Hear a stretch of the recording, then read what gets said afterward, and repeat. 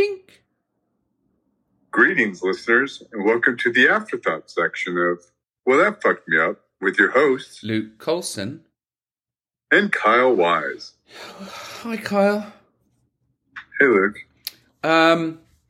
It's been raining in California for about a month, and for the last few nights there's been like flooding and landslides and piers like collapsing down on the beach, and it's quite terrifying, isn't it? Yeah. Do you know it's also quite terrifying? No. I mean, yes, but also no. I don't know. I was going to say something disparaging about my current job, but then I was like, no, I'm going to stay positive. And I should stay positive because as bad as my job is, it will never be as bad as what we just heard. Yeah, wow, that was a really good segue into the slot we're doing now. This is the afterthought section of our wonderful podcast, and we just listen to Judy's story. Now, if you didn't listen to Judy's story, you got to go back. You're an episode too late. You got to go back, listen to Judy's story, but also find a quiet place, like not the movie. Find a quiet place and really listen to that. It was extraordinary. So just to summarize, and what was extraordinary about that interview was she didn't want to talk about the blow-by-blow accounts of what happened to her from the age of 6 to 22, which interestingly, I understand, right?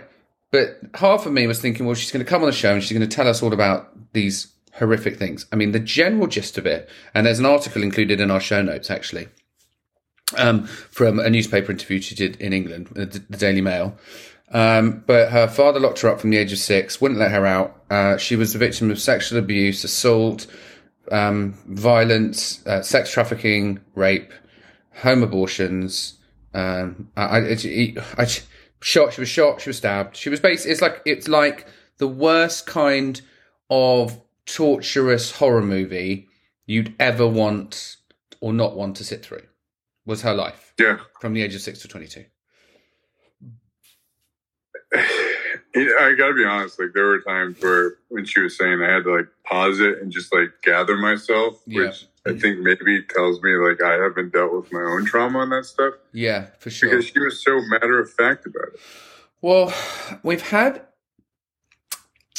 guests on who have, let's see, they take their experiences and we've talked about this, Kyle. You don't want to relive the experience. You don't want to go through it again, but you're in a place where you understand your life's lesson or your life's journey, and it's brought you to a place of complete and utter openness or brightness or light or willingness or serenity. But I wonder if you asked anyone in the street, by the way, you could feel absolutely amazing if you went through 16 years of torture. You'd be like, I'll just crack on as I am. Thank you very much, Yep. I was just fascinated with the fact that, I kept thinking in my head, Hollywood movie. But I think Hollywood would be too scared to make that movie. It's absolutely harrowing. I mean, at the end of the day, it was a success story. Yeah. But how do you deal with that? How do you deal with that trauma? And she says she has. She says she has done it. I mean, I don't know. I mean,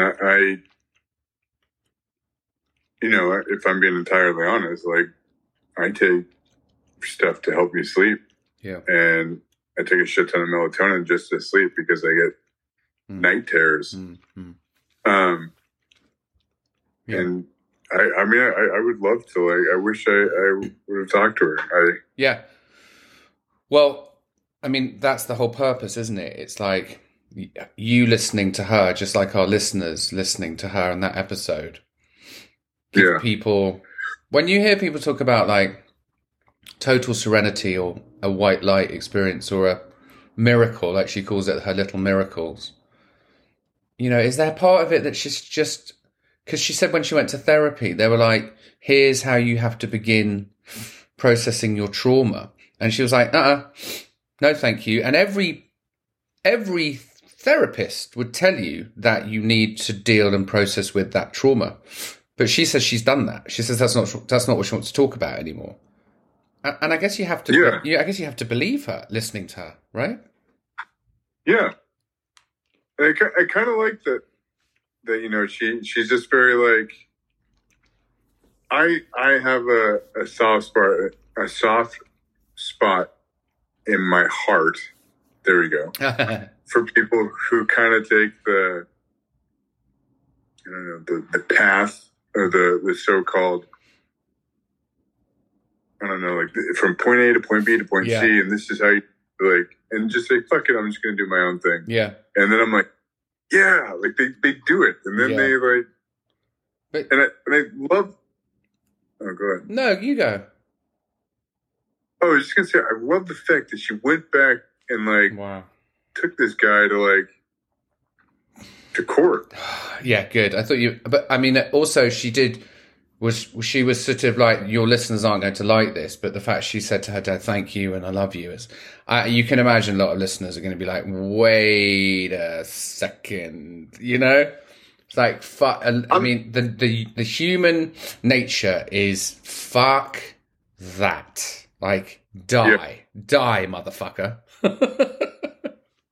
I mean, she is much more evolved than I am, because I don't think I could do that. But do you think it sounds like it's something more out of this worldly, spiritual, universal than we can fathom? Because the way she talks is our physical vehicle versus our spiritual entity, right? And unless you're living like that, and unless you're feeling that, and unless you're a ball of like positive emotion and forgiveness and kindness, I'm not too sure any of us can really understand what that must feel like. Yeah. I mean, it's just incredible. It's like I absolutely believe her that she has like transcended that. I would never put my own limitations on that. But you know, you hear it and it just sounds so unbelievable. Like, how do you get to that point? Yeah, I agree. I believe you. I just totally. It sounds unbelievable. The only thing that I thought shipping was a bit unglamorous. She's got, and I know we're laughing now. We're making that's what we do, Carl, isn't it? And we're not obviously making fun of her, and we're bringing humour, because that's what we do with these crazy and amazing and wonderful stories. But I'm going to get away from here, and I'm going to be successful, and I'm going to go into trading and shipping. I was thinking, oh, okay. I guess that's where the money is. But also, like, it's a movie. Like, asking your captor to buy you books and teaching yourself your future and how to put it to use once you finally escape. Bonkers.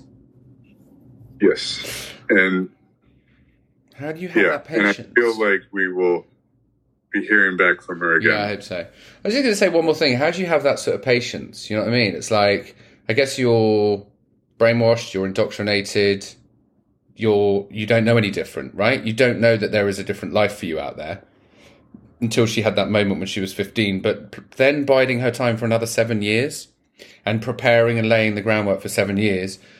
I just watched season 3 of Jack Ryan, and not to give it away, but essentially there's a team of baddies that have been plotting to overthrow a government. I'm not going to give it away for our listeners.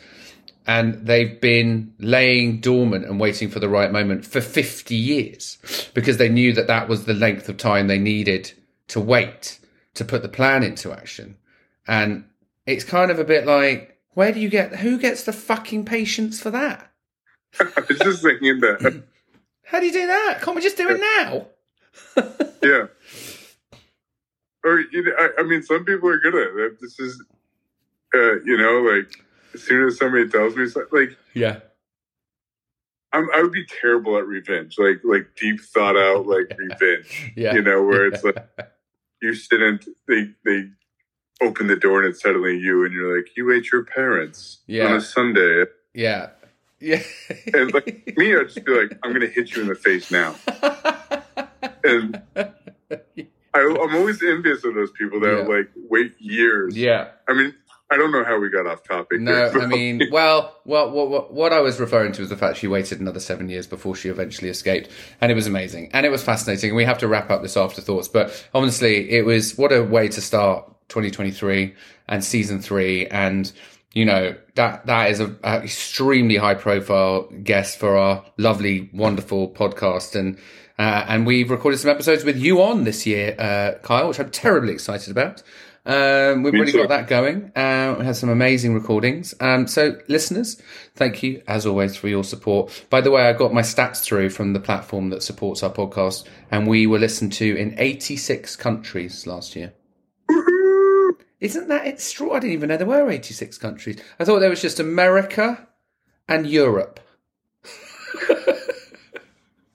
It's the most American and European thing to say. I know, yeah, exactly. Well, until next time. Love you, man. Love you too, bro.